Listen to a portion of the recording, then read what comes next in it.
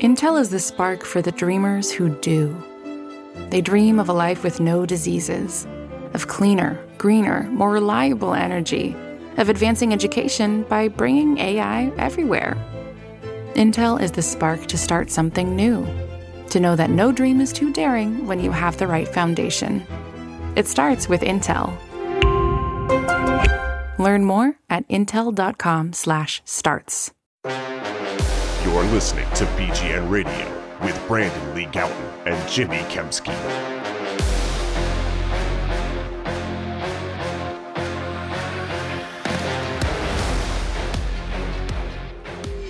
Yo, what's going on, everybody? The 2021 NFL Draft has come and gone, finally, this past weekend.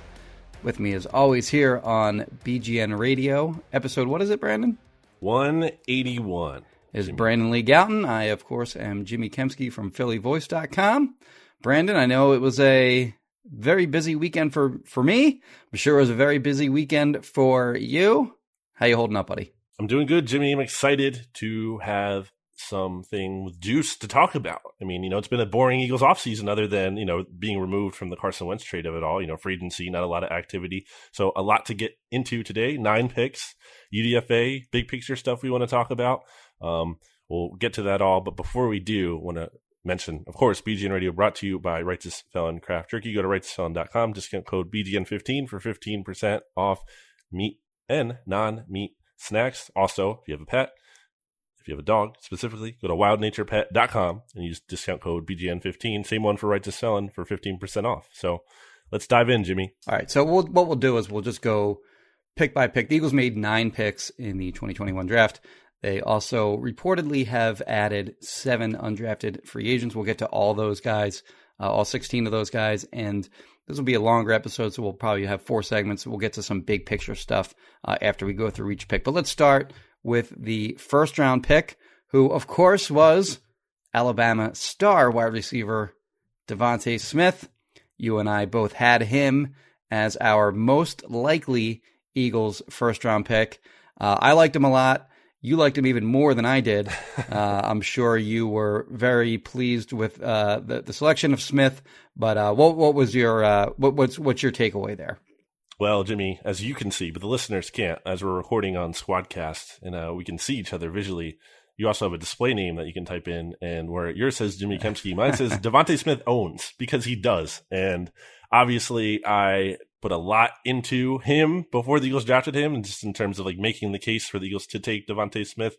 I thought the trade up was appropriate. I think this is an elite level kind of talent, like a blue chip foundational, legitimate number one kind of receiver, potentially one of the best receivers in the NFL is his ceiling. I think I really don't have any concerns about him. Maybe that's crazy. Maybe I'll look back and say, what was I doing? I should have taken the weight thing more seriously, but I just don't see how the weight concerns have manifested into real deterrence thus far. And we'll see if it's different at the NFL, but I really don't think it is. This is a guy who, again, ranked top 5 against press coverage and yards per route run, both 2019, 2020. This is a guy who dominated the SEC, Heisman.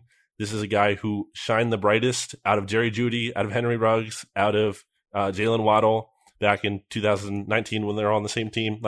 This guy rules. This guy is off the charts in terms of football character and everything. He is locked in, big winner energy in spades to the max.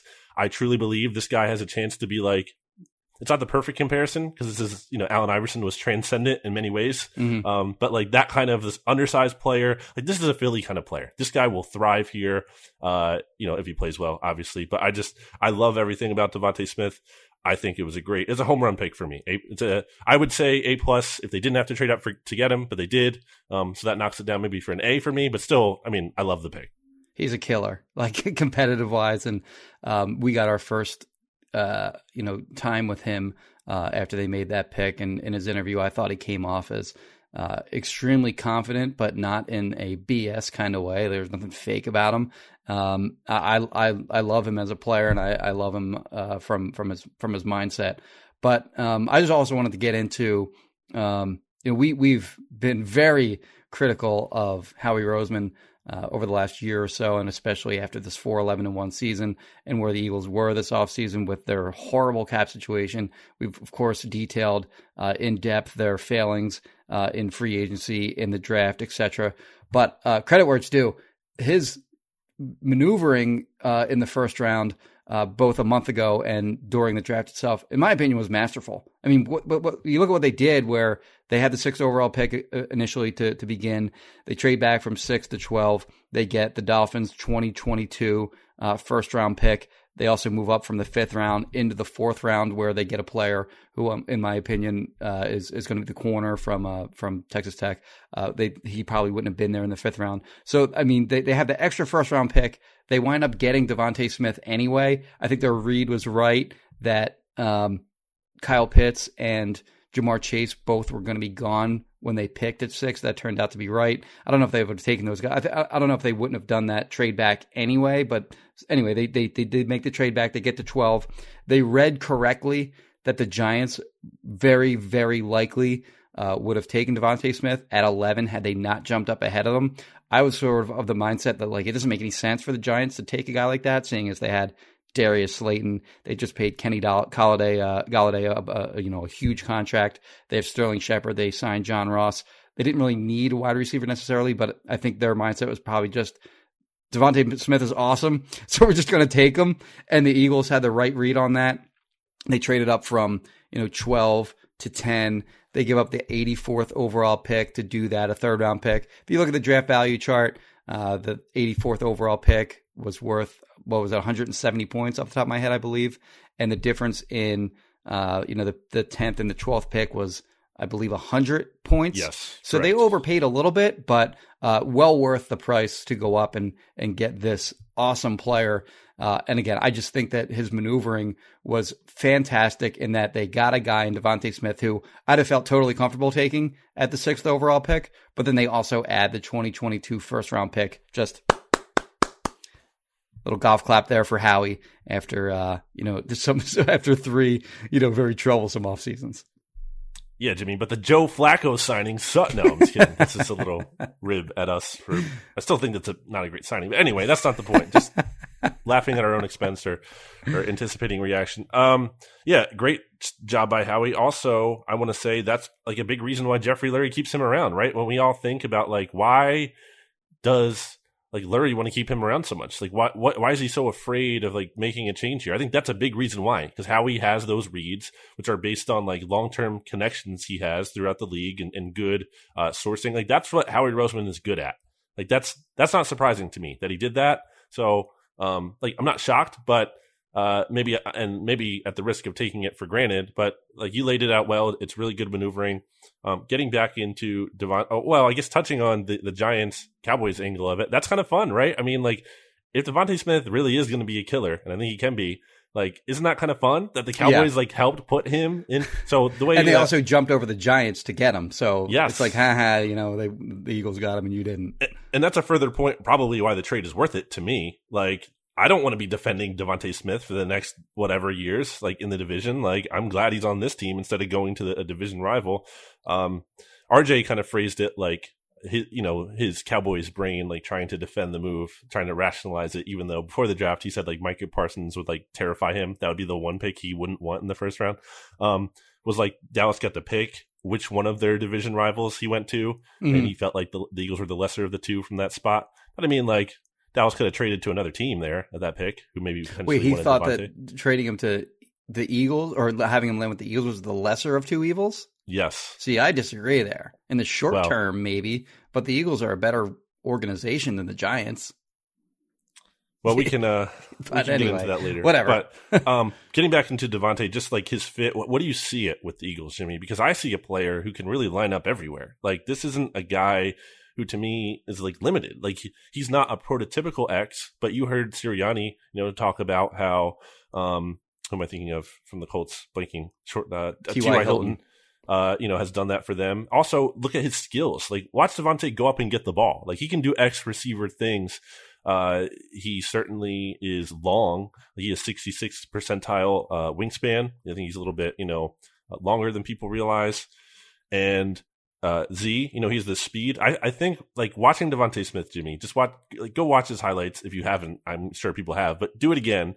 And there's just certain moments on tape where I just like laugh, especially I feel like as he's running by people, because like he's not a burner, he's not like Deshaun. Like it doesn't even look like it's effortless. I feel like with him, like he just gets behind people. It's like, it's almost like, how did that happen? It's like, I think defensive backs are probably watching them get behind. He's like, how did he get behind me? Like, this isn't a guy who's just like, Olympic track runner, but like he's just so smooth. Like he just glides on by people. Yeah. And then obviously too, I think he can play in the slot. He's just great, man. I want to read something that, Albert Breer actually shared, after day 2. And this is kind of something that's come up leading up to the draft. There's just so many different people that have like raved about Devontae Smith's character. And then even one of the Eagles' day 3 picks, which we'll get into later, said he was like, like super tough to cover. But basically, that's also the gist of a lot of other people. I think an NFC executive that Albert Breer cited talked like to, he said, we asked all the SEC guys, like meaning the prospects, who the best player they played against was over the last couple months. And all of them, everyone said Devontae. And then the other thing he said, and the Bama guys all said, he's the best football player I've ever been around. Wow. That's okay. Alabama people saying that. That right. is like nuts. So, but I don't think it's hyperbole. Like, I think like this guy is really that good. He's the Heisman Trophy winner. Yeah. So, I mean, obviously he was a phenomenal college player. So, yeah. And so how do you think he's going to be used was my question. Oh, right. So I think he's like best suited for the Z spot because you can line him up off the line of scrimmage. The concern about him weighing 160 pounds is can he stay durable? I know that you don't buy that premise. I don't either really much. The other concern there would be, can he beat press coverage at the line of scrimmage? And, beating press coverage at the line of scrimmage in college is a little different than it is in the NFL. Like when you're lined up, opposite Jalen Ramsey, for example, like that's, a little more difficult than, lining up opposite SEC receiver. But at the Z position, you're lined up off the line of scrimmage. And one of the things that I also think that he's really good at is blocking. And you usually want your Z receiver to be a good blocker too, because they're lined up on the side of the formation where the tight end is. So more, if you're running, when you run the ball, I think more often than not, you're running to the side where your tight end is. So you want your receiver on the edge to be able to be a good blocker as well. And he certainly has he's a good blocker, first of all, but there's no shortage of effort with him as a blocker too. Like you talked earlier about how he just does everything. And he's just such, he's willing to do the dirty work too, in addition to the crazy numbers that he put up at Alabama over the last few years. So, I think his best spot is probably the Z position, but of course that's being taken up by Jalen Reagor. I actually asked Nick Sirianni where they sort of envisioned him, and he gave the answer that you just said a minute ago. They're going to move him around. They're going to move all the guys around. He gave the answer previously. I think it was asked by Chris about Chris Franklin. Yeah, Chris Franklin of NJ.com asked him, what do you envision that this is before the draft? What do you envision at the X position? And like you mentioned, he mentioned T.Y. Hilton has played the X position for him at 5'9", 180. Dwayne Bowe has played that position for him at 6'2", 220. And then he mentioned all different players around the league. Like Julio Jones, of course, is an X receiver. He's like your classic X. Odell Beckham Jr., who's sort of like a smaller, skinnier guy, was an X receiver. Keenan Allen, who played for Steichen in LA and San Diego. He was their X receiver at times. So they're all different kinds of body types that can play that position in theory. But Nick Sirianni's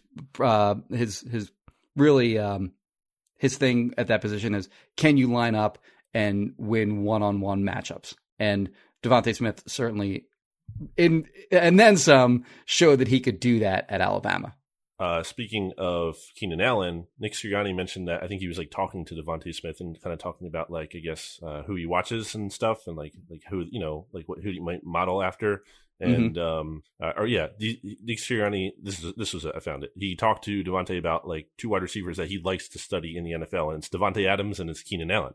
So, really? There you go. Keenan Allen is a great answer for that, because Keenan Allen is an awesome route runner. So it's easy to just say, the best receiver in the NFL, but like a real student of the game would mention a guy like Keenan Allen, who maybe isn't like thought of as like a top 5 receiver. I actually think he's pretty close, but he wouldn't normally be mentioned in that sort of company.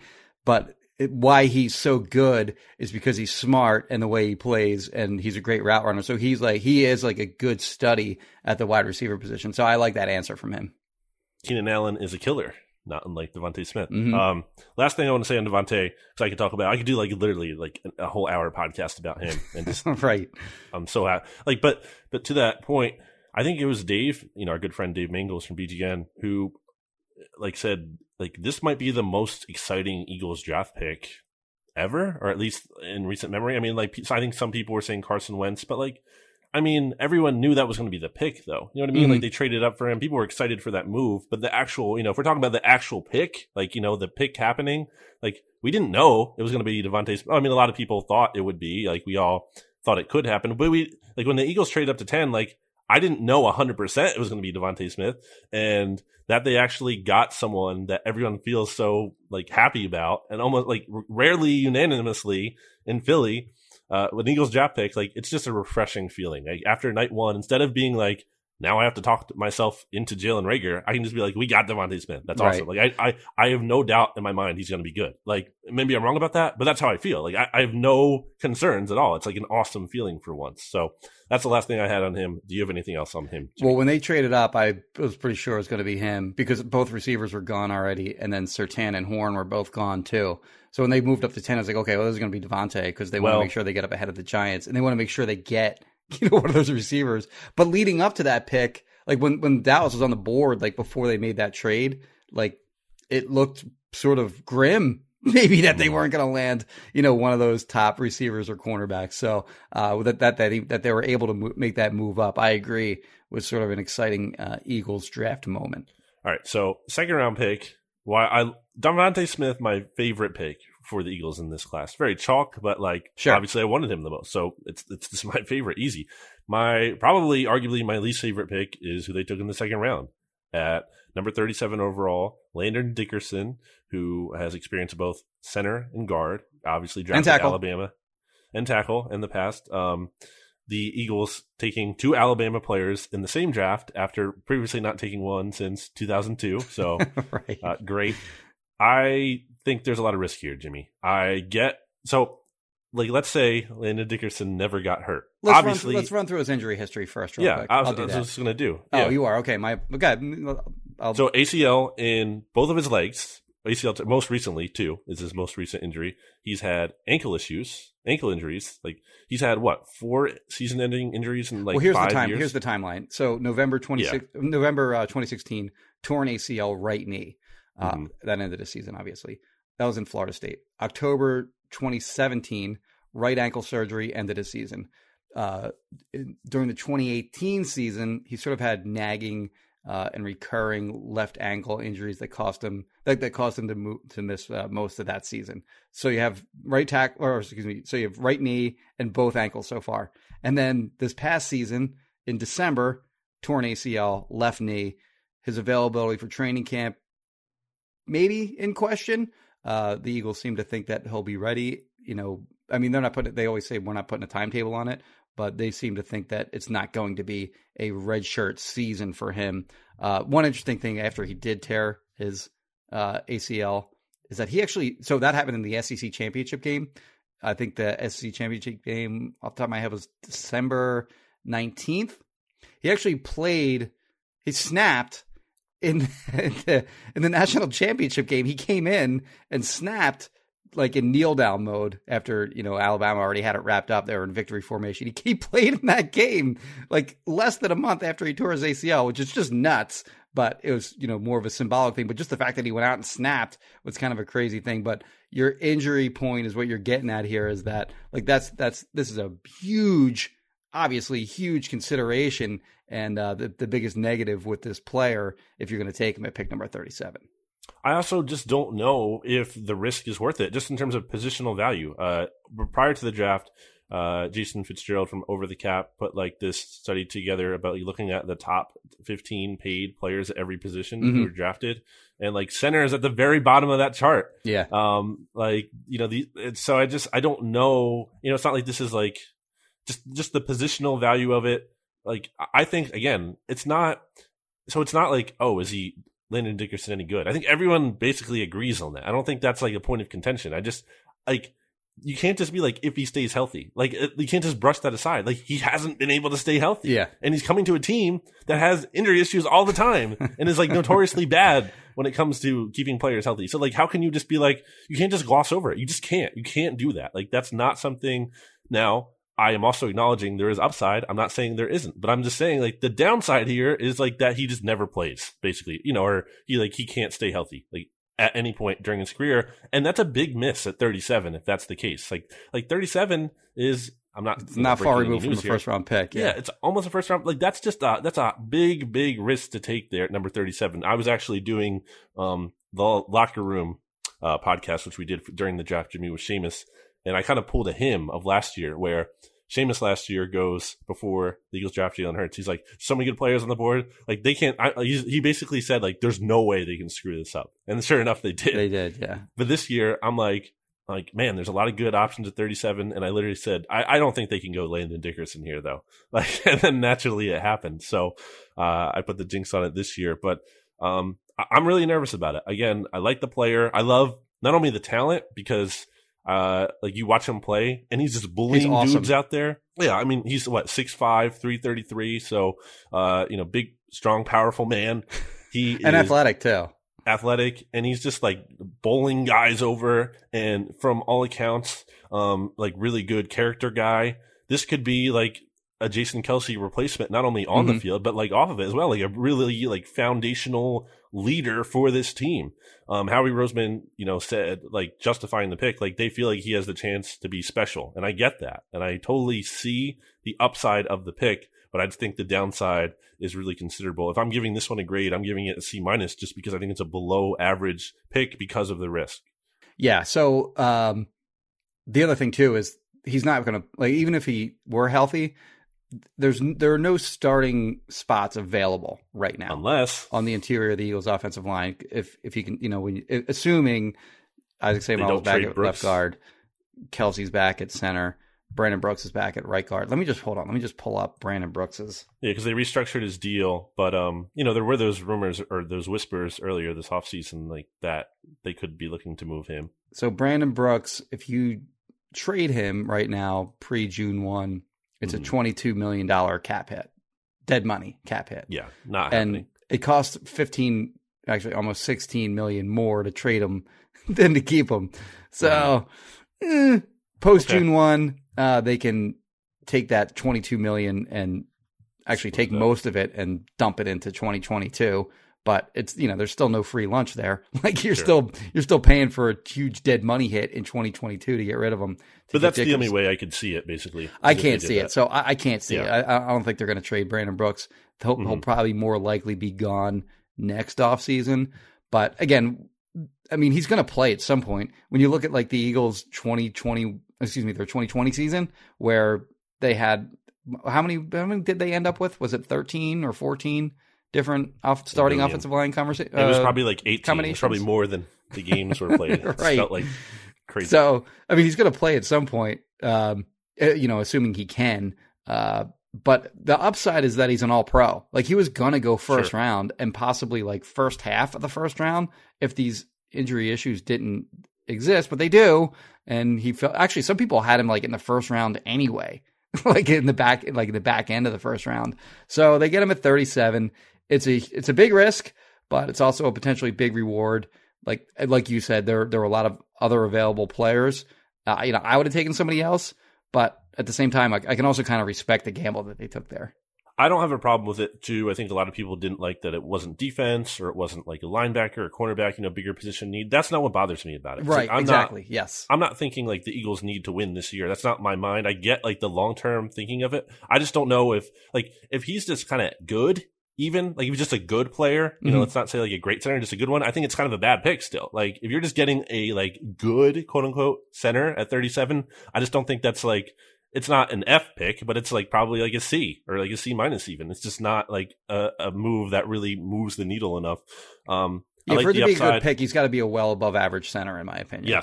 Yes, and that's a lot of pressure. That's the point. And that's the risk here. And that's so not only does he need to stay healthy, he also needs to play like really, really well to justify this pick. I will say, in terms of getting playing time this year, something that you talked about, like not being or potentially getting playing time with the injuries and stuff and the different offensive line combinations they might need to use again this year. I almost wonder if maybe he's like the sixth offensive lineman. You know how they like to, or at least they like to do that in the past. We'll see how that is in Nick Sirianni's system and everything. But Stout's still here, and they like some of those six offensive lineman looks, and that's not like the biggest role that he could get. But like because you said like he has that versatility to play multiple spots, like maybe they just like him so much they want to get him out in the field. He had at least one start at all five positions. Most of them were at center and guard, but he did start at literally every position along the offensive line. So I do like that. Yeah.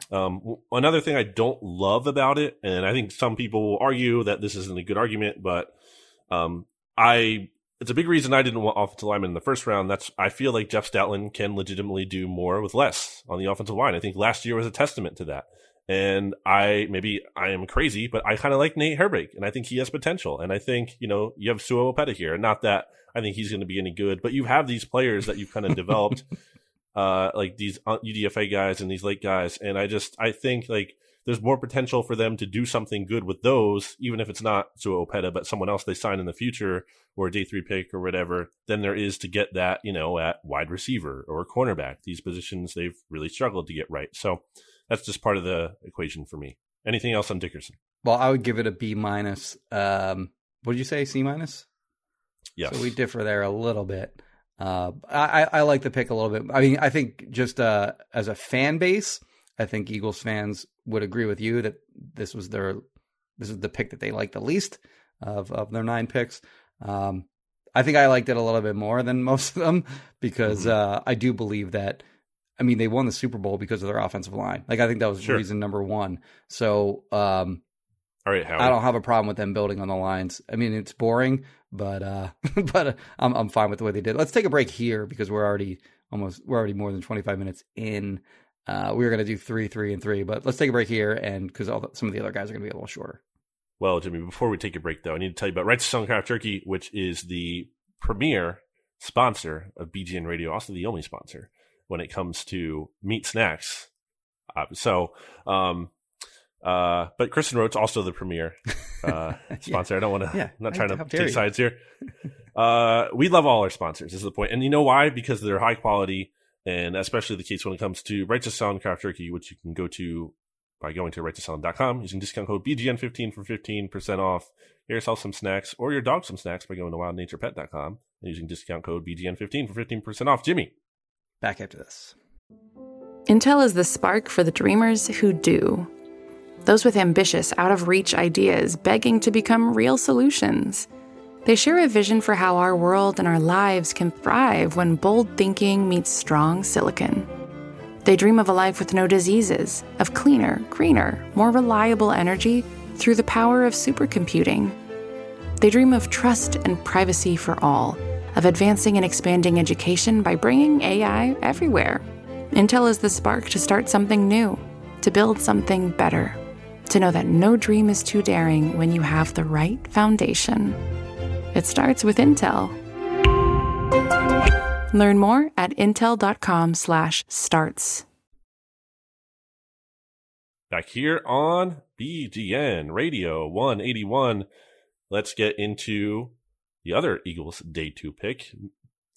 Unless you're really too angry to talk about this, Jimmy, because I don't know your reaction to the Eagles drafting Milton Williams. Were you furious? Did you not want to fist pump anyone? Yeah, this pick will be remembered more for the drama that ensued thereafter. When poor Milton Williams. Poor Milton Williams is right. They showed the Eagles draft room, celebration all around, and then they show Howie going to give a fist pump to Tom Donahoe, who just looked like he didn't want to be anywhere near Howie. He didn't want to fist bump him. He did reluctantly fist bump him, but there was very clearly dissension in the Eagles draft room about that pick. people have sort of tried to Zapruder that tape a little bit and read lips and whatnot. And I think, what was it that they thought Tom Donahoe was saying, like, should have stuck to the board? I know that somebody else texted me saying, like, they could kind of tell that he said the word fourth, which in their opinion meant that he's a guy that should have gone in the fourth round as opposed to where they got him in the third round. But I've also seen corner. That was like he potentially said corner, and Aaron Robinson, I think, was the pick that the Giants took and the Eagles.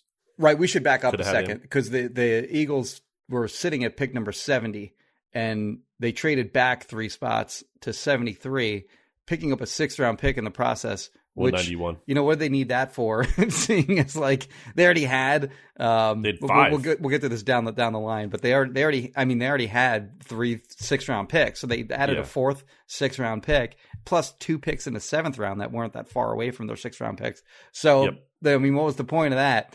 The 3 guys that got taken at 70, 71, and 72 were Brady Christensen, offensive tackle from BYU.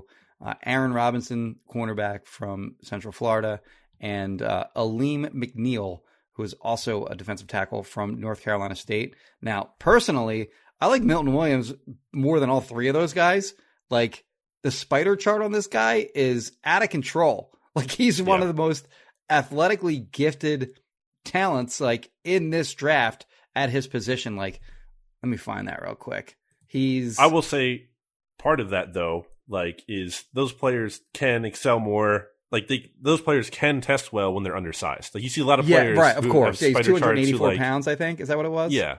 Yeah. You have players who, like, fill up spider charts, but, like, their weight, is, like, really down. Because, like, that's part of the thing. Like, you want to have athleticism at a good weight, too. And that's part of the drawback. But anyway, you were saying. But he's 99th percentile, 99th in 40-yard dash, vertical leap, broad jump, 3-cone drill, all 4 of those categories, 99th percentile. And then he's also 93rd percentile in the 10-yard split, in the 20-yard shuttle, 94th percentile in the 20-yard split, and he was 87th percentile in the bench press. So he's strong, he's fast, he's super athletically gifted, and I thought absolutely worth a big swing. Not even a big swing, like a reasonable swing in the 3rd round at pick number 73. So I disagree with Tom Donahoe on his anger for this pick. Like, I think he's perfectly reasonable, upside pick. Like, more like they took like an upside pick last year in Davion Taylor, but like this guy was actually good in college too. Like, Davion Taylor, had a very, very inexperienced player and was like clearly like a guy that was. Milton Williams is going to take some seasoning before he's going to be able to have any kind of prominent role, but it's not going to be in the same way as Davion Taylor, who like barely even played in high school, only played really 2 years in college at the FBS level anyway. So like, I like this pick a lot more from an upside view than I did last year with Taylor, who I thought was more of like a 5th round pick. Like, this guy was absolutely worth the 3rd round investment in my opinion. So I could be wrong, but I feel like this was kind of more of a pick that the analytics side of the Eagles like. Oh, for sure. You can see the video. Hallaby's like, he's like whooping it up in the background. Although Jonathan Gannon did really love it too. I don't know if you saw that, Jimmy. Okay. The Eagles put out a video and like Gannon was like, I mean, that guy is intense, I think, to begin with, but he was like freaking like fired up. Like, he was like it was just really funny to see him. I love that they showed a different video from the opposite angle where you don't see Donahoe at all. Yeah. Like, why would you even put that out? Come on. We already saw what the dissension looked like. Erasure here. Tom Donahoe erasure. I want to touch on the front office part of it first. I think the part that bothers me, I don't know. I think you could be right in that. I think Donahoe could easily be in the wrong here in terms of like kind of being like too much of a big baby about it. And I also think, so I think a lot of people took his reaction to show that like the Eagles are messed up. I think you can say that he deserves a lot of the blame, and not to say that the Eagles aren't messed up, but not to defend them. Like, they aren't messed up because of that incident specifically. They're messed up for a lot of other reasons. But I think the idea that like this happens everywhere. Yeah. I mean, disagreements do, but they don't always get shown on TV everywhere. Right. That does not happen. So bad look there. And also the timing after these 2 big articles from the Inquirer and the Athletic. Yeah. And that's another part of it. And also I think something that like made me feel bad, like bad vibes from night 2 was that reaction. And also this idea, which kind of came up in those stories that you referenced, is like, I don't think their idea of collaboration is right. I think they think of collaboration as like take turns, like the analytics, right. they get a pick you here, get this pick, and then Jeffrey Lurie gets to hop in here, and then the coaching staff gets like, that's not collaboration. That's like pick and choose. That's not how collaboration works. Like good collaboration should like, they're all part of the process. They're creating one board. There's a strong decision maker at the top who is able to then make those picks, and then. And this isn't easy. I think this is like hard. I'm not saying it's an easy job, but I'm saying like this should be the goal where that person at the top, Howie Roseman in this case, can explain to the people who kind of feel miffed that like, hey, this is why we're doing this. I know you're not thrilled about it, but we're all on the same team here. We're all pulling in the same direction. And you should be able to effectively explain this is why this pick is being made. And then when you see Donahoe's reaction like that, so maybe he just kind of runs hot, as Jeff McLean put it in his article, and also said that Donahoe might actually be leaving the organization soon because he's been like frustrated with this team's personnel decisions. So we'll see how that goes. But that's kind of what frustrated me. Do you have any thoughts on that? Well, as somebody who has sat in front of Donahoe at many a road game, I can confirm that, yes, he does run hot. So anyway, move on to the next pick. Well, I want to get into, I didn't get to tell you my take on Milton Williams, Jimmy. So I do like the, taking a shot on the upside and everything. The undersized part, like, concerns me a little bit. Like, is this guy ever going to be a full-time starter in the NFL? I don't know. I definitely think defensive tackle was an underrated need. That's something we talked about before the draft. I had, the Eagles taking Davion Nix in my mock draft, where the Davion Nixon? Anyway, Nixon. Sorry.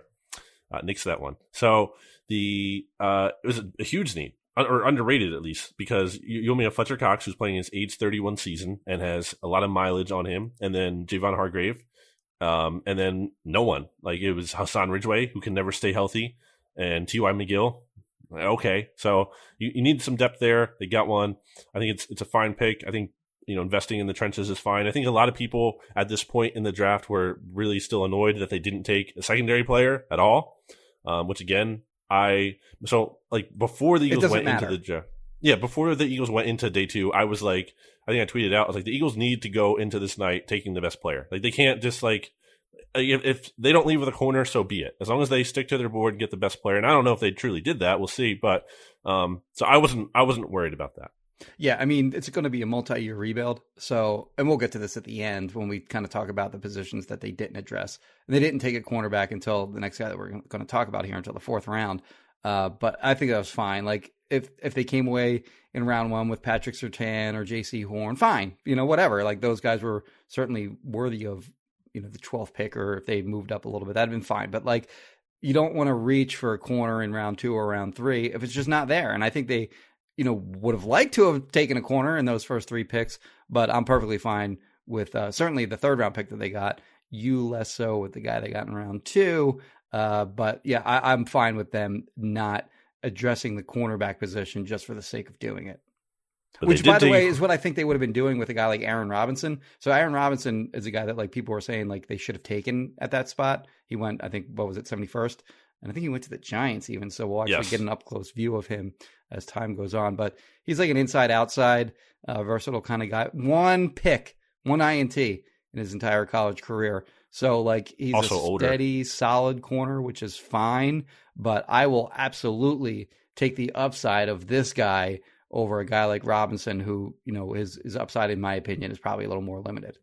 I think he's like playing his age 24 season as a rookie. Is he? Okay. Yeah. Zech McPherson, though, is the cornerback the Eagles did end up getting with their first looks pick. Like Zech. It's Zech. Zach. But he pronounces it Zach, he said, during his Zoom conference. Yes. On day 3 and from Texas Tech. So kind of weird reaction on him in terms of I think Daniel Jeremiah had him at like 86 or something. Okay. On his board around there, definitely in the 80s. Then you had other kind of big boards that were a lot lower on him. It seemed to be like a wide range of opinions on McPherson here. Z McP, if you will. He was a Tommy Lawler favorite. I know that. Okay. So that's terrible because we all know Tommy doesn't know what he's talking. No, I'm kidding. Tommy, it's actually a good thing. And Tommy's saying that. Yeah. So, they addressed this here. I feel like he's instantly in the mix to start as a rookie just due to the Eagles' lack of cornerback depth. I feel like this is someone – I feel like the Eagles, Jimmy, in part didn't force a pick at cornerback, not only because they're looking at the long term of this thing and they know they're not just trying to address needs, but also because there's a confidence in Jonathan Gannon. And I think fairly so that he can kind of do more with less at corner. Like he can kind of develop guys. And I think that's a reasonable thinking here. McPherson has some experience both playing on the outside and then in the slot as well. So that's good to see some kind of versatility. He's not just limited. Again, just because of the Eagles' barren state of the cornerback position, I feel like he's instantly in the mix to start. I don't know if he will because they could still make a move at corner. I think they will. I still think they are going to sign someone at some point, even if it's just like a Garyon Conley. We talked about Steven Nelson being out there. There's options out there they can still sign. What did you make of this pick? So he's got some athleticism. His 40 time isn't spectacular. It's 4.5 flat, that is, which, that's not great, but it's not Rasul Douglas, right? So like he can run a little bit, it's fine. But his other testing measurables are good, like 92nd percentile vertical jump, 91 percentile broad jump, 94th percentile on the 20-yard split on that 40-yard dash. So he does have, acceleration right off but he just doesn't have like great long speed. 3-cone was 71st percentile, 82nd percentile in the 20-yard shuttle. So he's fine athletically, 5'11", 190 something, I think. And as you mentioned, some big boards had him a lot higher. Would you say Daniel Jeremiah had him at 80 what? In the 80s, I think like 86 or something I saw. Okay, so he gets taken 123rd, which again, I think that's a fine spot for him. He's not a guy that was really on my radar prior to the draft. I just missed him somehow. But in 2020, at 53 tackles, he's a competitive player in that regard. Like he's willing to kind of stick his nose in there and do the dirty work and make tackles and all that. 4 interceptions, including a pick 6. He had 6 pass breakups. The one example of a really nice play from Texas Tech's bowl game against who was that? TCU, I think. Made a really nice interception in the end zone on a deep shot. So he's a guy like you mentioned. He's got that inside outside versatility. I'm curious to see where the Eagles view him. Previously they were of course not shy about putting smaller corners on the outside, as evidenced by Avonte Maddox playing there last year. He's not as small as Avonte Maddox. Like 5'11" is an acceptable outside corner. It's not ideal, but you can get away with that there. So I do think they'll try him outside initially. The other thing too is like he's like a good special teamer too. He actually had a couple of blocked PATs, and he returned a blocked field goal for a touchdown at one point during his career. So he's going to give you that right off the bat as well. And I think he's during his interview session, like he seemed like a pretty smart guy as well. So that's sort of been a theme throughout this draft, like to this point, where like Milton Williams, by the way, we didn't mention this, like he was crying during his phone call from the Eagles. So that's a guy that I think shows you like his heart like really is into football, and he that's not always the case with all these guys, coming into the league, or guys that have been in the league for a while. They don't always necessarily like really love football, but I think that's sort of been the case with these with all their picks really, and certainly these first 4, because I think that McPherson has that as well. So again, like I said, he wasn't on my radar heading into this draft, but after sort of reading up on him and understanding like what he is as a player, I think he does fit in well nicely. PFF really liked McPherson for what it's worth. He was 4th in zone coverage grade for them since 2019, and we expect the Eagles corners to be playing a good amount of zone, or at least maybe in theory. We'll see how that goes for Darius Slay. He was tied for the 3rd highest grade among cornerbacks versus Power 5 wide receivers since 2019. He also had the 4th highest single coverage grade last year in 2020. So, it's PFF, take it for what it's worth, but that kind of made me, it's like, oh, okay, that's interesting. He's up there. The other names like Patrick Surtain is up there on those lists. Caleb Farley is up there on those lists. So, I mean, I don't think the Eagles got a player of those caliber, obviously, but like, okay, it's an early day 3 pick. Like there's some intrigue here. It's not like a total nothing pick. I think it's fine. One thing to note too, by the way, on the inside outside versatility, like that's important for a team. If their number 1 corner trails the opposing offense's like number 1 receiver all the time, like Slay did last year, because you give away if you're in man or zone if like everyone else also follows a specific receiver around the field. Like, like if Slay's guy like lines up on one side of the formation, and for example McPherson is also over there, he might have to play either the slot or the outside depending on where that is. So it's sort of crucial if they want to play that way still. I mean, obviously different regime going from Schwartz to Gannon, but if they do want to still have Slay follow the opposing team's best receiver, then the other corners on the defense, they're well served to be able to play both inside and outside. Let's get to the Eagles' 5th round pick, Jimmy. Kenny, don't call him Kenneth, Gainwell. A great very name for arguably a running back. Huh? Great name for a running back.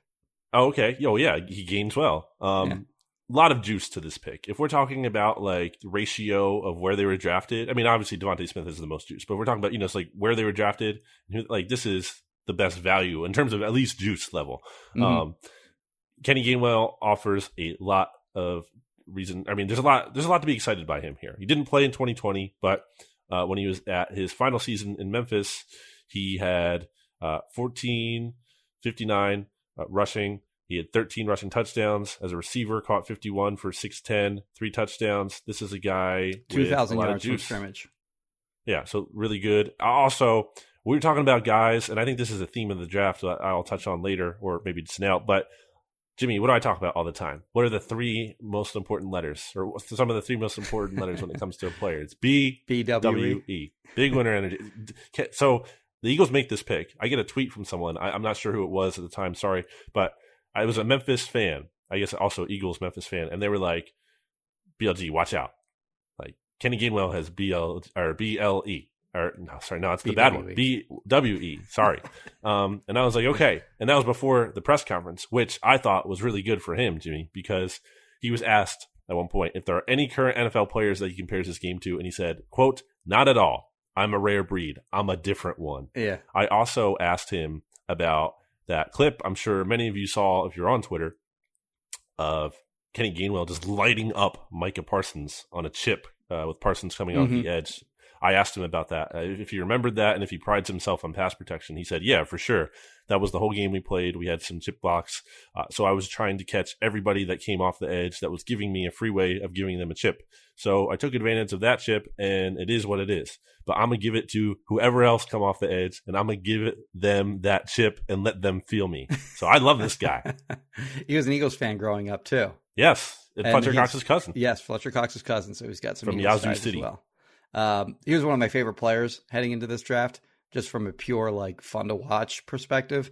And he comes from a Memphis program, which oddly enough has sort of become like a running back factory. RBU, yeah. But also like the same kind of running backs are coming out of there, like Tony Pollard, who got drafted by the Cowboys. Like he was like sort of like wide receiver / slot receiver. Antonio Gibson, who goes to the Washington team, like same kind of guy. Like he was probably more of like a slot receiver in college than he was a running back, really. So they put him more at receiver because they liked Gainwell as a runner. Like, right. Like that's why they had Gibson more at receiver. So like he's another one of these guys that has that running ability, but also is like a legitimate, as you mentioned, he had 51 catches for 610 and 3 touchdowns as a receiver. Like he's a legitimate weapon out of the backfield as a receiver. And then when you look at like what the Colts were last year, like they had a lot of running backs that could catch passes out of the background. Mike Kay asked Nick about sort of like a Nyheim Hines comparison. And I think Hines was also like a 5th round pick, if I recall, but, day 3 guy.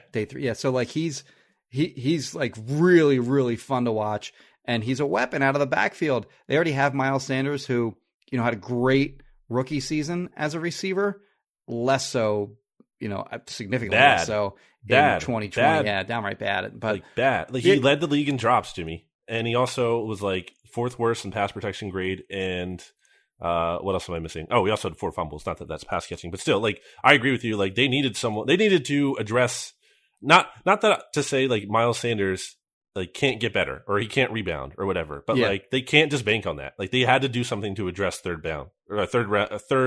down running back. But sorry, I cut you off. But that's okay. The idea here being that like he has shown the ability that because he was an awesome receiver as a rookie. Like he came into the league with the you mentioned the three concerns, like receiving ability, pass protection, and fumbling. Like those are the three things that he sort of had to show that he could do. And he did all of those things as a rookie.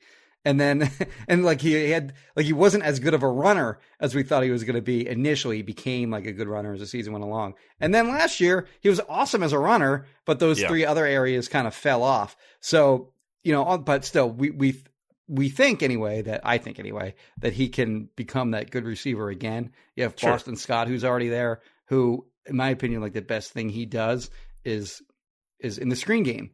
Eagles screen game stunk last year, not necessarily his fault. But I think that's the best thing he does. So they're going to, in theory, have three running backs that can be weapons out of the backfield as a receiver. And then, of course, they also have Jordan Howard. But poor Jordan Howard. I thought this was absolutely great value in the third round. During one of my, Eagles only mock drafts leading up to the draft, I had him in the third round. And I was like, when they were on the clock in the fourth round, at that 123rd pick where they took McPherson, like I was thinking they gotta take, like, I can't believe that Gainwell's still here in the fourth round, take him. And then in the fifth round, he's still there again and they land him there. So like the value that they got out of that pick, in my opinion, was excellent. So we'll talk about one more here before we throw it to break. Marlon, let me get this right. Let me make sure I pronounce this right. I have it here. Tuipulotu. Okay. Is the Eagles another defensive tackle? Marlon coming out of USC. Seems like he kind of fell a little bit further in the draft than expected. He wasn't like hurt recently, but I saw some things in his past with like back issues. Okay. So maybe that's kind of, maybe there was like a red flag there that teams kind of, had questions about. What do you make of him? Yeah, he's a shorter guy, 317 pounds, probably going to be like a rundown specialist, at least initially, but he does have like some pass rushing chops, 29 games in his career, 15 tackles for loss, 8.5 sacks. So he's not just like a fat body that you just stick in the middle of the line to clog up running those. I don't even think that's like a thing anymore in the NFL anyway, or it shouldn't be. Like he does have some pass rushing ability, and he can at least like push. He can at least move the pocket. Like he can at least push the pocket back, which sort of inhibits the quarterback from being able to step up, and leads to more opportunities for the edge rushers to get to the quarterback. So I do think that, he's not just a rundown specialist or anything like that. He's another guy like McPherson, who wasn't really on my radar heading into this draft, because, I didn't expect them to take sort of like a guy who was like more of a run stopper than he is a pass rusher. But, after, again, like I said, after kind of like taking a little bit longer look at him, I can see where he does have appeal as a rotational guy in this defense. Also, just from Lance Zierlein scouting report here, said that Marlon will check all the boxes for personal and football character. Okay. So, right. Again, that's a recurring theme throughout this draft. Yep. So I don't know, kind of fine with it, whatever. I think it's like, it might be a little excessive, adding, I know they're not necessarily the same kind of player, but adding 2 defensive tackles, I don't hate it. I don't love it. It's fine. Well, a defensive tackle, like you mentioned, you have Cox and you have Hargrave, and then like not much. I mean, now you have Milton Williams there as well, who they took in the third round. I think this guy, I think that Tuipulotu is going to play maybe before sooner. Yeah, he'll get more snaps initially than a guy like Williams, coming from a much bigger program and has more experience, playing at USC. So we'll see how that sort of develops. But, bad news for the guys, sort of already on the roster. And I think this maybe puts Hassan Ridgeway's roster spot maybe in jeopardy. Forget exactly how much they guaranteed his deal when he signed, but obviously it won't be much. But yeah, they do now have some young depth at that defensive tackle spot, which is sort of a necessity because Hargrave has in my opinion, a bad contract that they may want to get out of in time. And then Fletcher Cox, obviously, getting up there in age. What is being cut? Pardon? That's you said Hassan Ridgeway, his status is in jeopardy. So I was just giving you a little jeopardy clue there. Okay. Really good joke by me. All right, let's take a break, Jimmy. But first, tell me about Kristen Roach from Roach Realtors.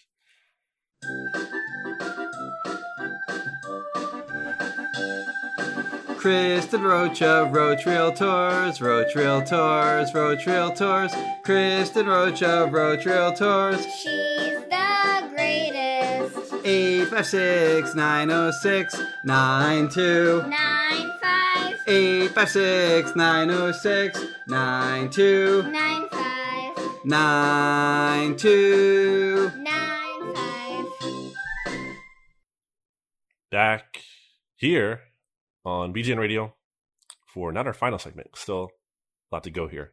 This is a marathon pod, Jimmy. Yes. Such is the draft. So here we are after the Eagles pick up their second defensive tackle, and then they take at number 191, which is the pick they got in the Milton Williams trade back. Yes. They got Teron Jackson, defensive end, Coastal I think it's Carolina. Taron, but that's okay. It's Teron. It's Teron? Are you I sure? looked it up. Okay. Mm-hmm. It's on NFL.com scouting report. All right. Just like I stand Teron corrected. Davenport. Shout out to former BGN alumnus, Teron Davenport.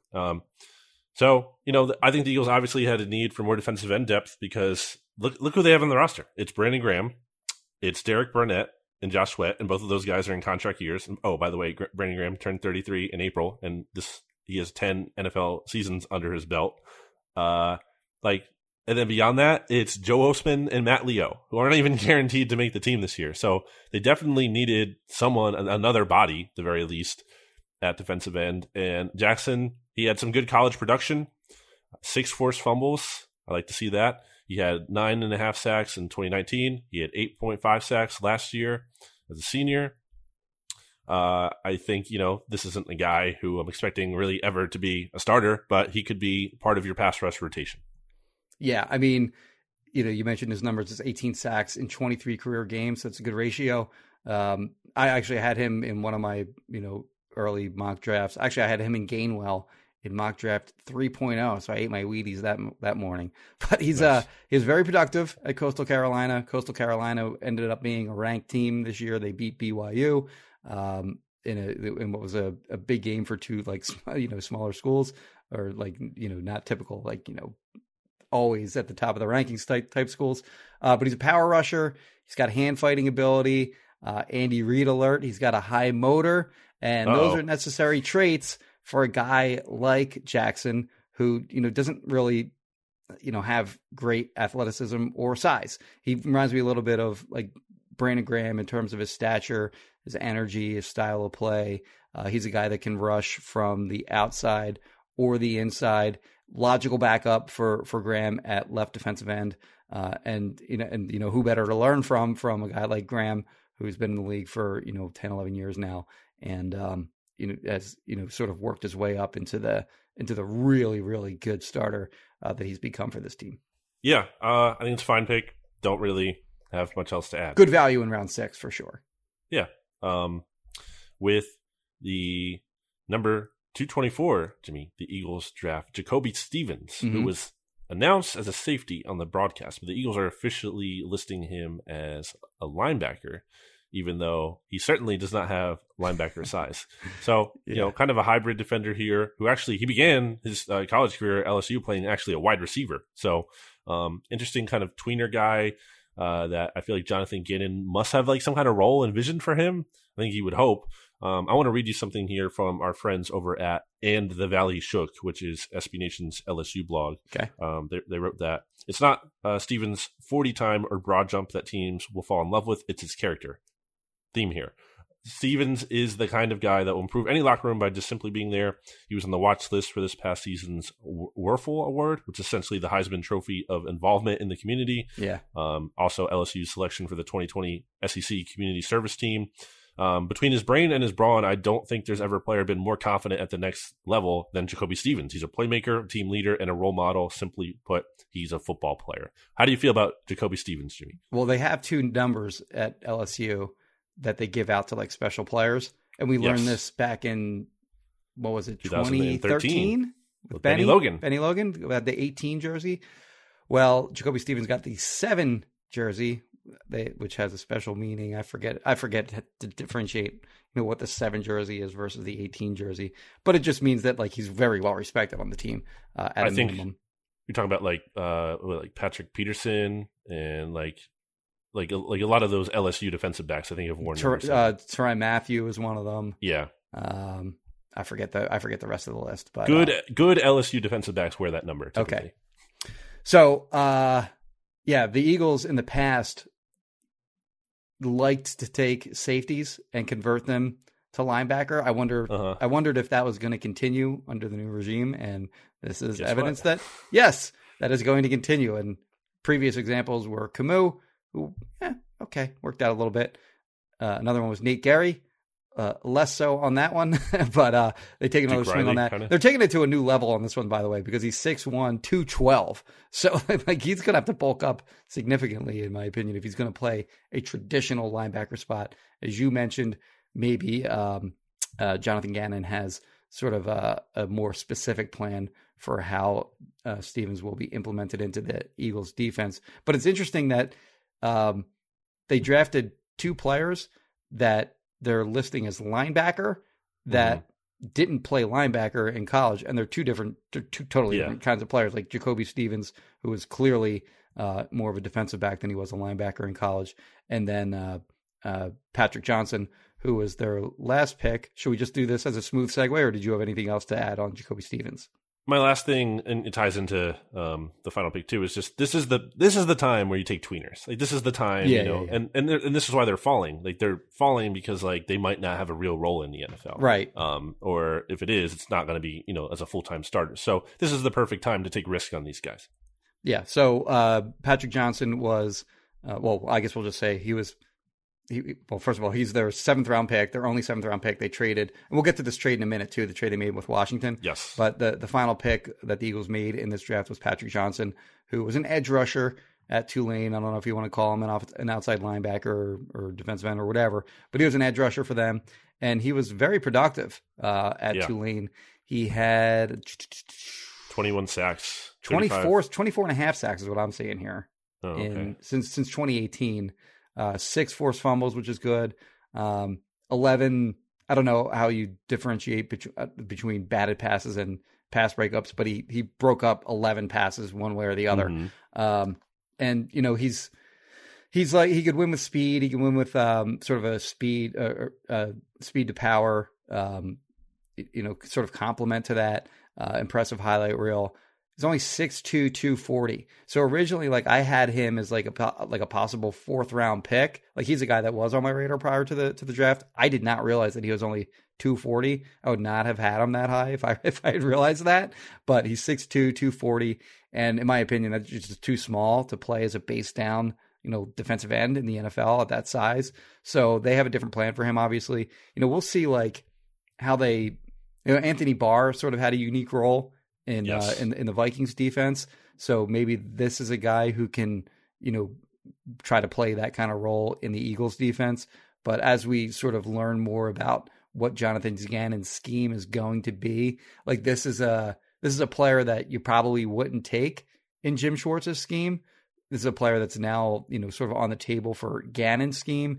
So maybe this guy sort of offers a clue in some ways to the type of defense that Gannon's going to run. 77th percentile hand size. You get some good hand fighting in there, Jimmy. Also, 99% 3 cone. Yes. This is for a 3-4 outside linebackers too. Yes. So that's pretty nice to see. Like that's something you want to see out of pass rushers, guys. Who are flexible and can like turn the corner. So I really like to see that. Also, what you didn't mention among the statistical production. 6 forced fumbles, same amount as Teron Jackson. I think which I think is interesting, but that's okay. I don't think you mentioned the forced fumbles. Anyway, I think that's kind of an interesting little theme there. I think that's probably not an accident that they place the value on these guys who they prove they could get the ball out. There's a lot of value in that, being a guy who can maybe not always get to the quarterback and take him down, although these guys kind of did that, but also get the ball out. That's huge. So I like that as well with these picks that they've had this track record of forcing fumbles. But another, I think, fine move. the perfect time to take a shot on these tweeners. But at the same time, I want to caution, like, there's a good chance these guys are nothing in the NFL. Like, this is what, day three picks turn out to be a lot of the time, is nothing. I think going back to last year's draft for perspective, like, I'm not trying to, harsh people's mellow or anything, man, but I think you get caught up in like the upside of these players, which is, again, fine, natural, but just like look back at last year for an example of why things like very much the hopes for these players, especially early on, might not manifest into anything. I mean, look at John Hightower, look at Quez Watkins, look at these guys who everyone thought like the Eagles, I felt like had a great day three last year. Yeah, and even Casey Duhill. Yeah. And guess what? Not even on the team anymore. Although that's a different story. It should be. It's Christmas. The draft is basically Christmas for football fans. I'm not saying don't get excited. I'm just saying, like, just remember, like, have some perspective, like, temper things a little bit here. So yeah, I think fine, totally fine with that pick. Yeah, they're lottery tickets. It's all good. Yep. What we didn't mention, which happened before they made the Jacoby Stevens and Patrick Johnson pick, is they made a trade. So I remember like leading up to their 4 6th round picks and then their 2 7th round picks.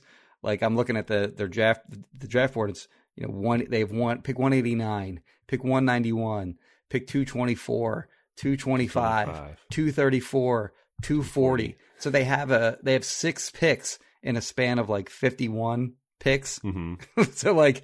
I'm looking at that from my perspective. I'm looking at like that as like, well, my life's going to be horrible over the next, hour because I'm going to have to write 6 different articles about these guys.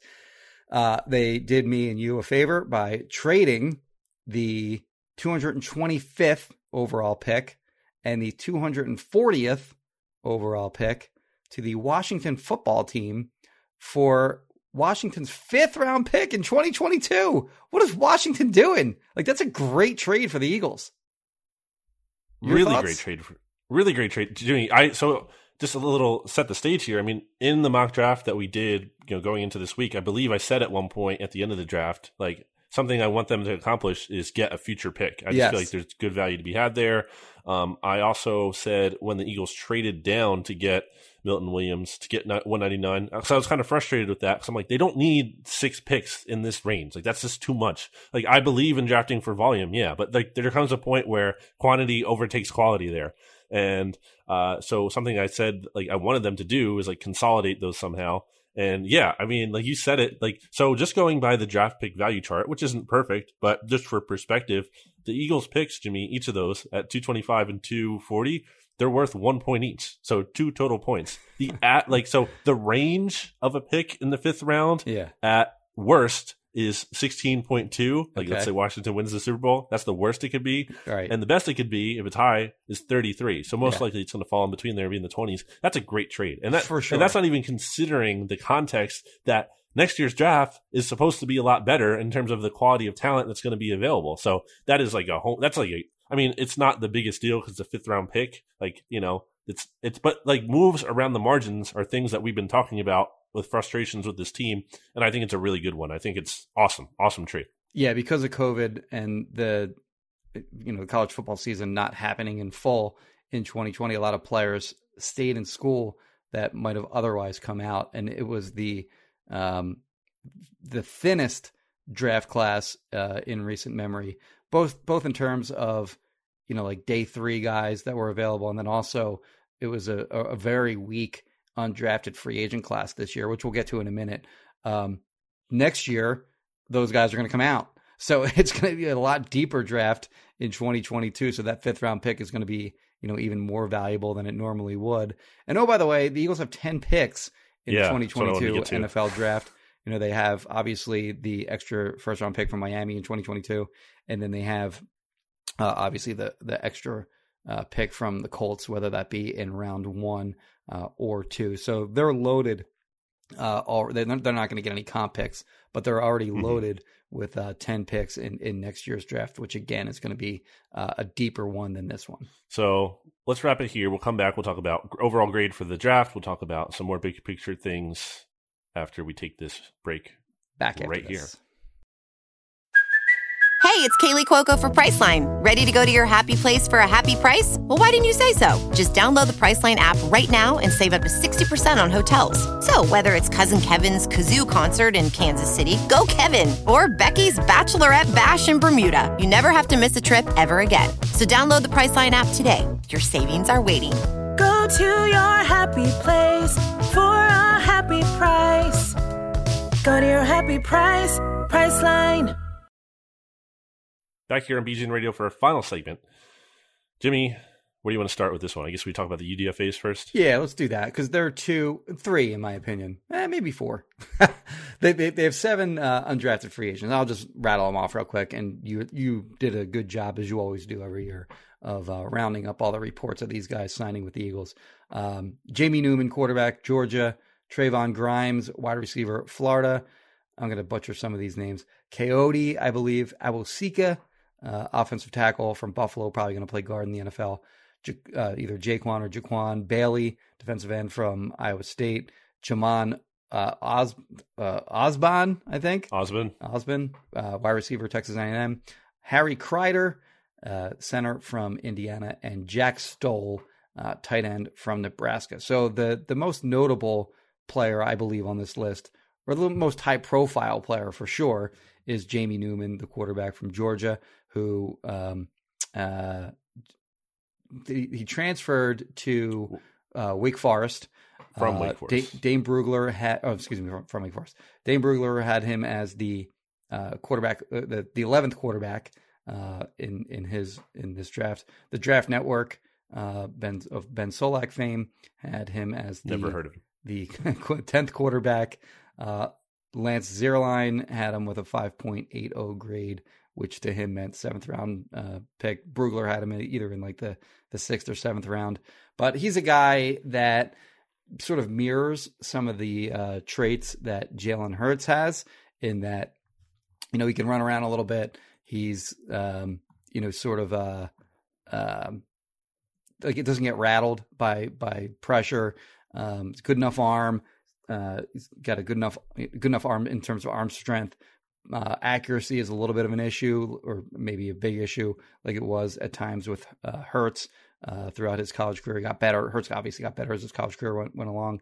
But it's a logical signing in that, first of all, they don't even have a third quarterback. So It's Hurts, Flacco. Now he's your 3. You can develop him behind the scenes. Undrafted free agent in this class, like you're going to get him onto the practice squad, so he doesn't have to make the team, and you can just develop him behind the scenes.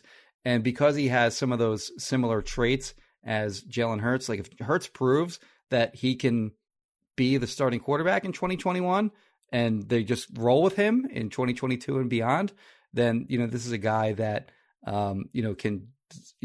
if Hurts were to go down and Newman develops into a competent backup, you don't have to change your offense if mid-game if you lose Hurts during a game. Newman, Jimmy. For those who don't know, that's a reference to Cheers. No, it's a reference to what? I was kidding. Did you say Cheers? Stupid joke. Yeah, I was like, seeing if you're paying attention. Anyway, I've never actually seen Cheers, Jimmy. I can't tell you. Oh yeah, you're young. But like the Newman signing, I think PFF, in addition to what you said, had him like 170th something, in the 170 range on their top 300 or so. So I think he was a draftable player. I think you said that too, and you're right of him. Like he opted out this last year too. Sorry to cut you off. He did go to the Senior Bowl, and I didn't go, so I can't. Like, this is my own opinion, but the overriding opinion was that he didn't play well there. Like Tommy Lawler said that he really struggled down there, which is. Sure. Which you would expect for a guy that didn't play during the 2020 season, and that they're not playing probably also hurt him in the minds of a lot of NFL teams as well. But the Eagles are probably one of the more qualified teams to take a chance on him in terms of just like what they're looking for, like lottery ticket again, long term, getting time to coach him up. So I like that addition. And again, like you said, they needed a quarterback. They didn't draft one, which I do like also, because I think that is not the best use of resources for this team. So to get one without drafting or using a draft pick on one, really good. For sure. This is ideal. Yes. Of the other guys you mentioned, Grimes, the wide receiver from Florida, has a connection, obviously, with Eagles quarterbacks coach Brian Johnson, who is Florida's offensive coordinator / quarterbacks coach. So there's a connection there. With Osborne, who you mentioned from Texas A&M, Aaron Moorhead was actually his position coach at Texas A&M in 2017. I missed Probably that one. helped That's a good nugget.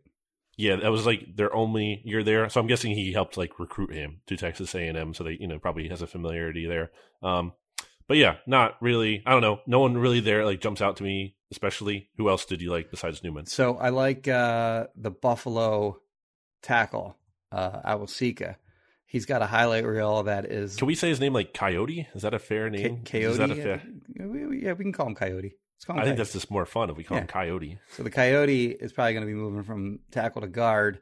He has some athleticism, shorter than ideal at 6'3", so he's not going to play tackle. Short arms, and he's got Burger King hands. Remember the Burger King commercial with the guy with the small hands? But he played on both sides of the line at Buffalo. So he played right tackle and left tackle. And while he's not going to play tackle in the NFL, that left-right versatility will translate to guard. He won't feel out of place if he's on the left or right side. So he's a guy that you can develop maybe into a versatile left guard / right guard in the same mold of a Nate Herbig. But what he was really good at Buffalo was in the run game. Like he was like, there's a highlight reel of him just like mashing guys in the run game. And you think about like Jared Patterson, who was Buffalo's running back, went undrafted. I think Washington signed him, but he had, almost 3,900 rushing yards his last 3 seasons at Buffalo. He had that one game where do you remember this guy, Patterson? He had some crazy number of rushing yards in one game. I want to say it was like 400 or 500 yards or something like that. But the Coyote was a big reason for his success in that he was like a stellar run blocking offensive tackle. So home move inside for the Eagles, and I think he's a guy that could land on the practice squad. You develop him over time and can be a versatile guy. And then the other guy is who they paid a decent amount of money, is my understanding, is Bailey, the defensive end from Iowa State. 25.5 sacks over his career. Actually played a ton of games at Iowa State. He played in 54 games. But he's similarly sized to Patrick Johnson in that he's only 6'2", 246. The Eagles didn't list him because they didn't announce the free agent signings yet, but he could be another guy maybe that they try to develop also as a linebacker. So that's the FA class. You want to talk about a grade? For the overall grade or draft. Undrafted free agent grade? Overall. I'm kidding.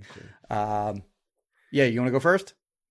Yeah, I'll give the Eagles I think I'm going to say I'm really stuck between B- and B. It's really on the fence there for me. Here's the way I was thinking about it just now. What did the Eagles definitely get out of this class? I mean, it's hard to say, at any draft class, there's a lot of randomness and different elements that go into it. But just looking at it, I feel like the only things I feel confident they got are a difference maker at wide receiver, which is really a big deal in DeVonta Smith and a potential star. I think they got a running back, a third down running back. I think that's nice. And Kenny Gainwell. And I don't know what else they got for sure out of that. I don't know what I don't know what to make out of Landon Dickerson in his career just because of the injury concerns and whatnot. So I love the trade. I'm factoring that in terms of getting the 5th round next year. Obviously the maneuvering to get, to move down, like you talked about at the top of the podcast here, to get, the 1st round pick for Miami next year. And that's all a very big deal. So I'm factoring that in as well. So really between B to me. It's not I don't think it's a home run draft. I think it's good. I think a big theme of the draft, which I guess we can kind of loop this into this answer, is that I think Ben Natan, BGN's Ben Natan, wrote an article about this for BleedingGreenNation.com, and I think he put it well. They were looking for ass kickers in this draft, guys who have big winner energy. And I think I say that a lot, and maybe you cringe at it, but I just think this team did have a lot of loser energy last year. A lot and it really started at one of the most important positions at quarterback. The leader of the team had that. And I'm not saying that's only Carson Wentz was to blame for that, but there was just a lot of players.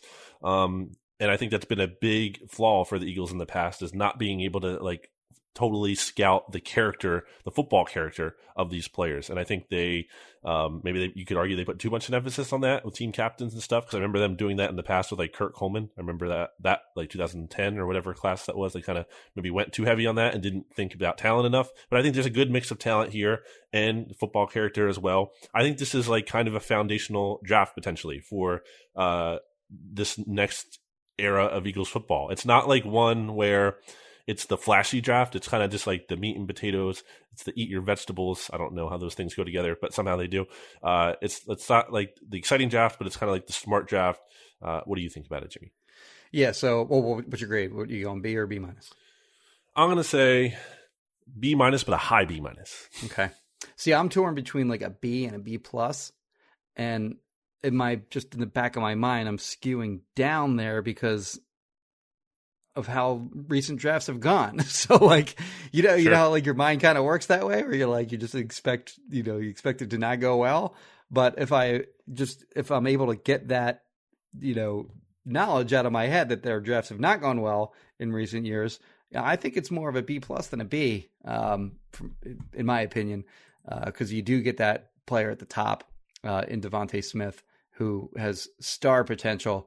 And I love the way they got him too. Like they were able to siphon off a first round pick in 2022, which adds, you have to factor that in, I think, in these grades.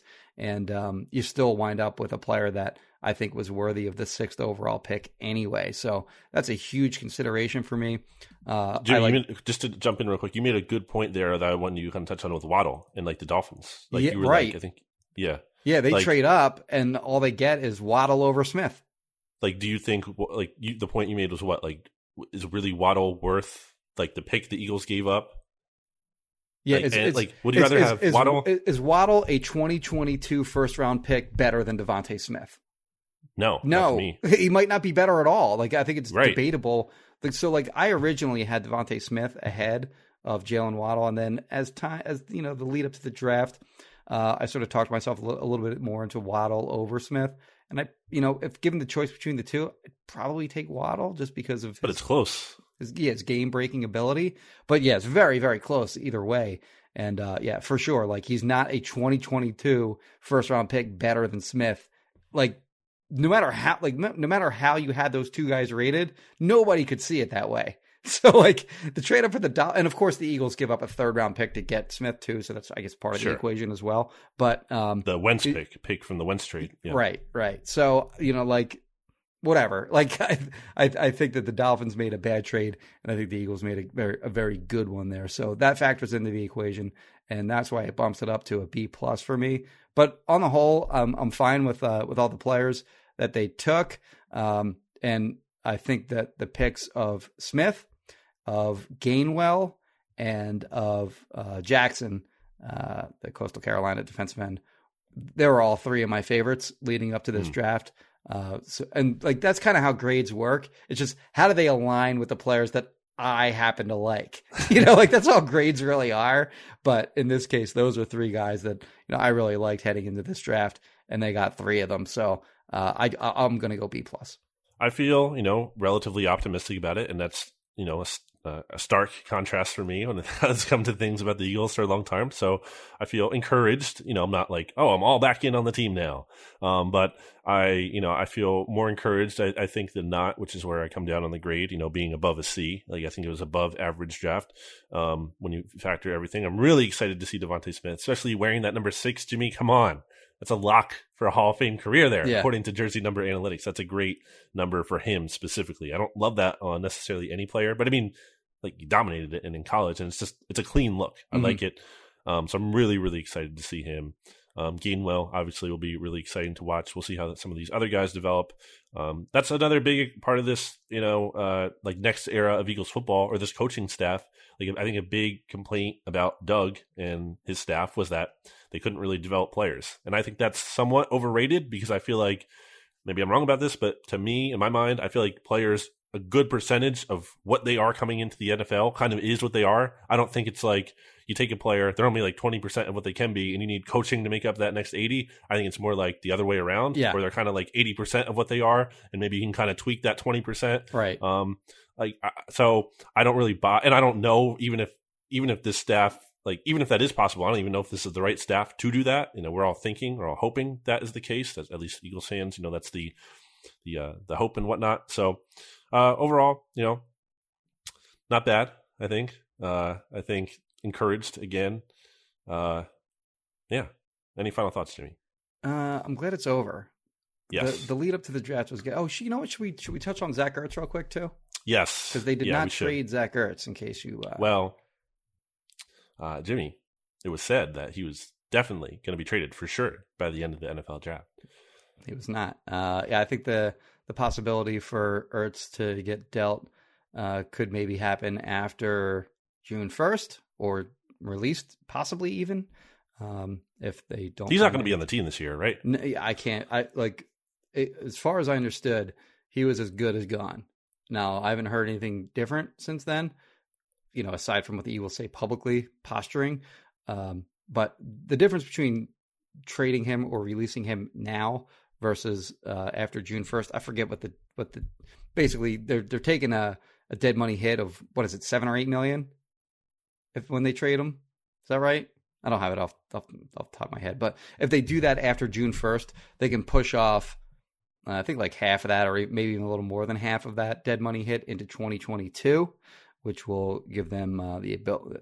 What I sort of calculated it to be was the dead money hit that they can save this year would essentially pay for the rookie contracts cap wise in 2021. So there is a benefit to waiting until after June 1st to trade him or deal him, not to bore you with the details of that.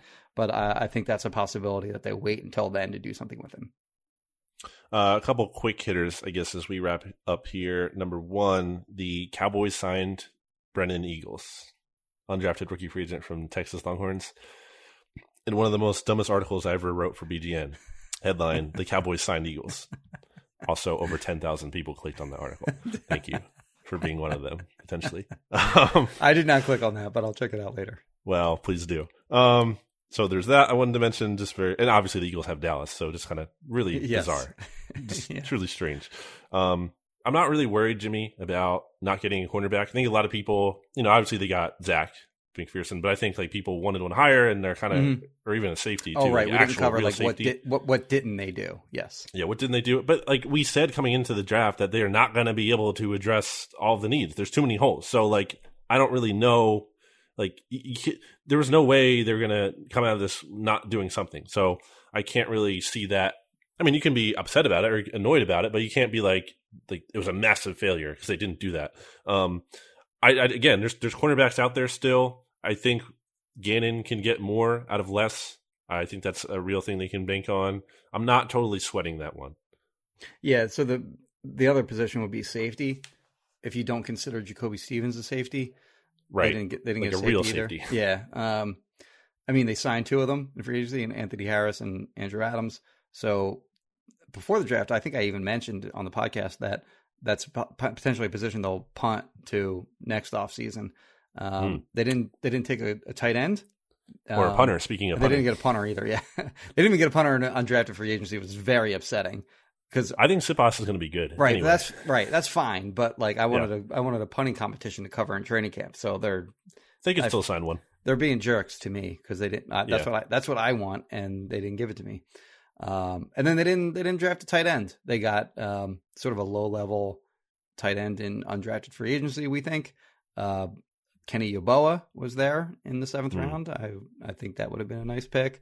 Where did he sign? Jets got him. Who got him? Jets. Okay. Joe Douglas knows ball, Jimmy. That's right. So he's a guy that I thought made sense for the Eagles offense. They didn't get him or any other tight end. It was a weak tight end draft, but assuming Ertz is a gunner, they didn't fill in anyone for depth. So I think there's a very, very high likelihood that we'll see another return of Dick Rod. Coming back to the Eagles. So I have mentioned his jersey number is still open, 85. Okay. They've not given that away. So, and they do that. They've done that in the past. Where like they did it with Wiz. They did it with Corey Graham. The better example is Corey Graham because he has a good number, like 24. They did it with Corey Clement last year too. Okay, so it's something they do. Anyway, anything else to me before we wrap up? No, I think that's it. Like I said, just happy it's over, and thank you to all the readers and listeners. Yes. For sticking with me and Brandon throughout draft weekend. It was very busy for us. I hope it was enjoyable for all of you. What's a good hashtag, Jimmy? I like to see, it's fun to give out a hashtag, especially in the really long episodes, because that kind of shows you like who's still listening. That's right. So if you're listening to this still and you made it through to the hour 127 or so mark I'm seeing here on the recording time. I'm sure it's longer. How about we use your ads. screen name here? How about Devontae Smith owns? Okay, there we go. So hashtag tweet at BGN Radio, at BGN_radio, at Brandon Gouton, at Jimmy Kempski, some combo of that, at Bleeding Green. So we can see it, and use hashtag Devonta Smith owns as your hashtag, and that way we will know you listen to the whole podcast. So that's fun, and we will appreciate it. I want to give some plugs before we go. Let's give a shout out to the SB Nation NFL show, which did a really good job, Jimmy, of covering the entire night one of the NFL draft. Like, they were streaming live the whole thing. Pete Sweeney took like the first half of the first round, and then my co-host on Tuesdays on the Oddcast, the off day debrief on the SB Nation NFL show, Rob Stascarera, did the second half, so they did a good job on there. Also got a lot of contributors from the SB Nation NFL blogs, like different teams and whatnot.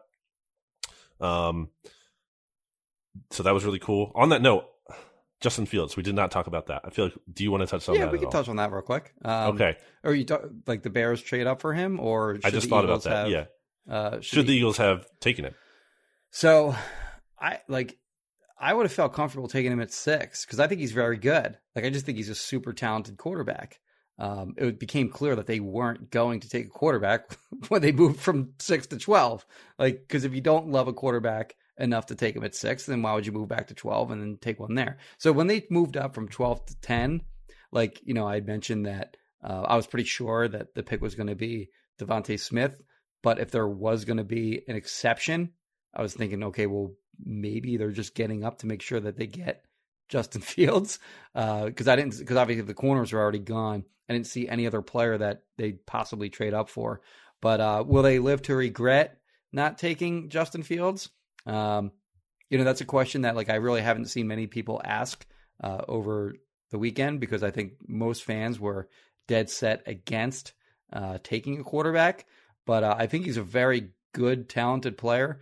I think the Bears were right this time to trade up for a quarterback, whereas last time when they moved up for Mitchell Trubisky, which even at the time, like, and we've all seen obviously how good Patrick Mahomes and Deshaun Watson have become. But even at the time, like, I think everyone agreed, like, that was dumb when they traded did up that. one pick.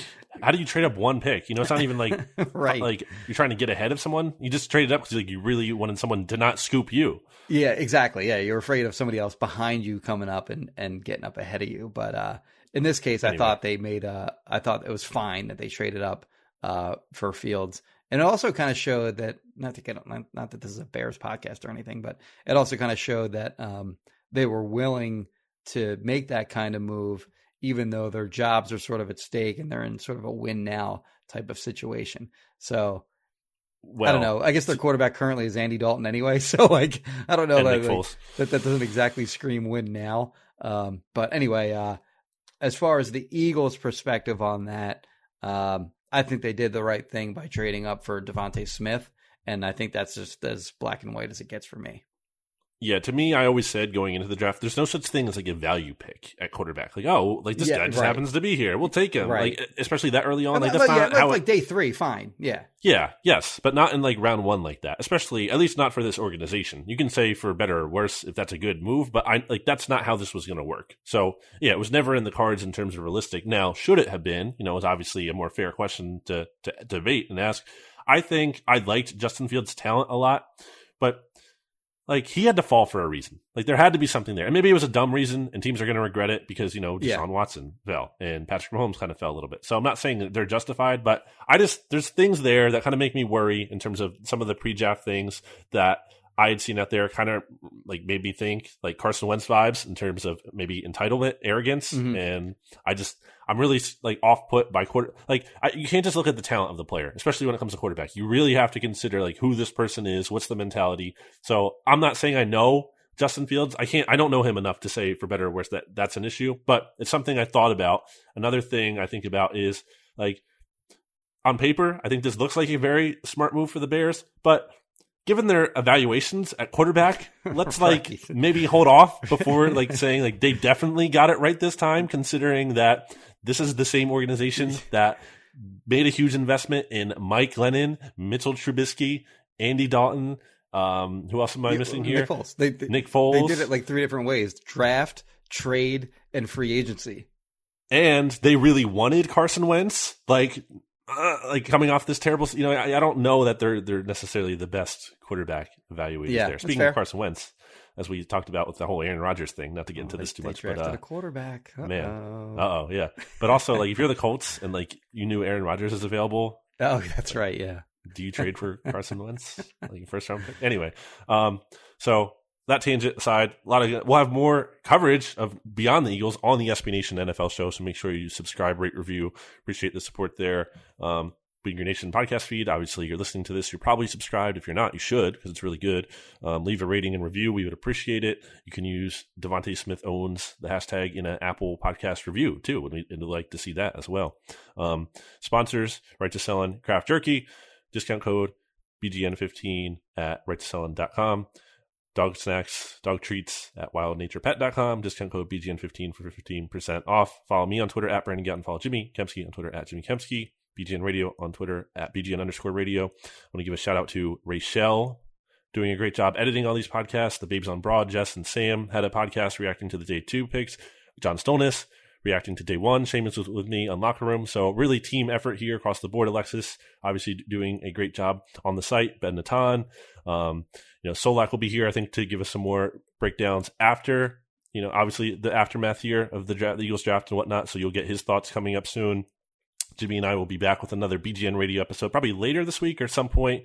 And some point, if not this week, probably but next week in the near future. Okay, we'll be talking about the other NFC East drafts. Jimmy and I will be talking about those a little bit. Also be talking about those on the NFC East mixtape here on the Bleeding Green Nation podcast feed. I wrote a whole article to troll, or not to troll, but kind of trolling RJ, because again, he said Micah Parsons is a pick that would terrify him in the first round. Right. So I wrote an article about that, and we can kind of get into that on that podcast. So that'll be really fun. So a lot of plugs there, but all worth your time if you want to check them out. So do it.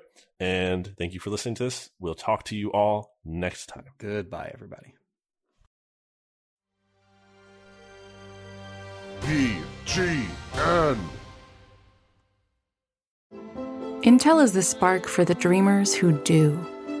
They dream of a life with no diseases, of cleaner, greener, more reliable energy, of advancing education by bringing AI everywhere. Intel is the spark to start something new, to know that no dream is too daring when you have the right foundation. It starts with Intel. Learn more at intel.com/starts.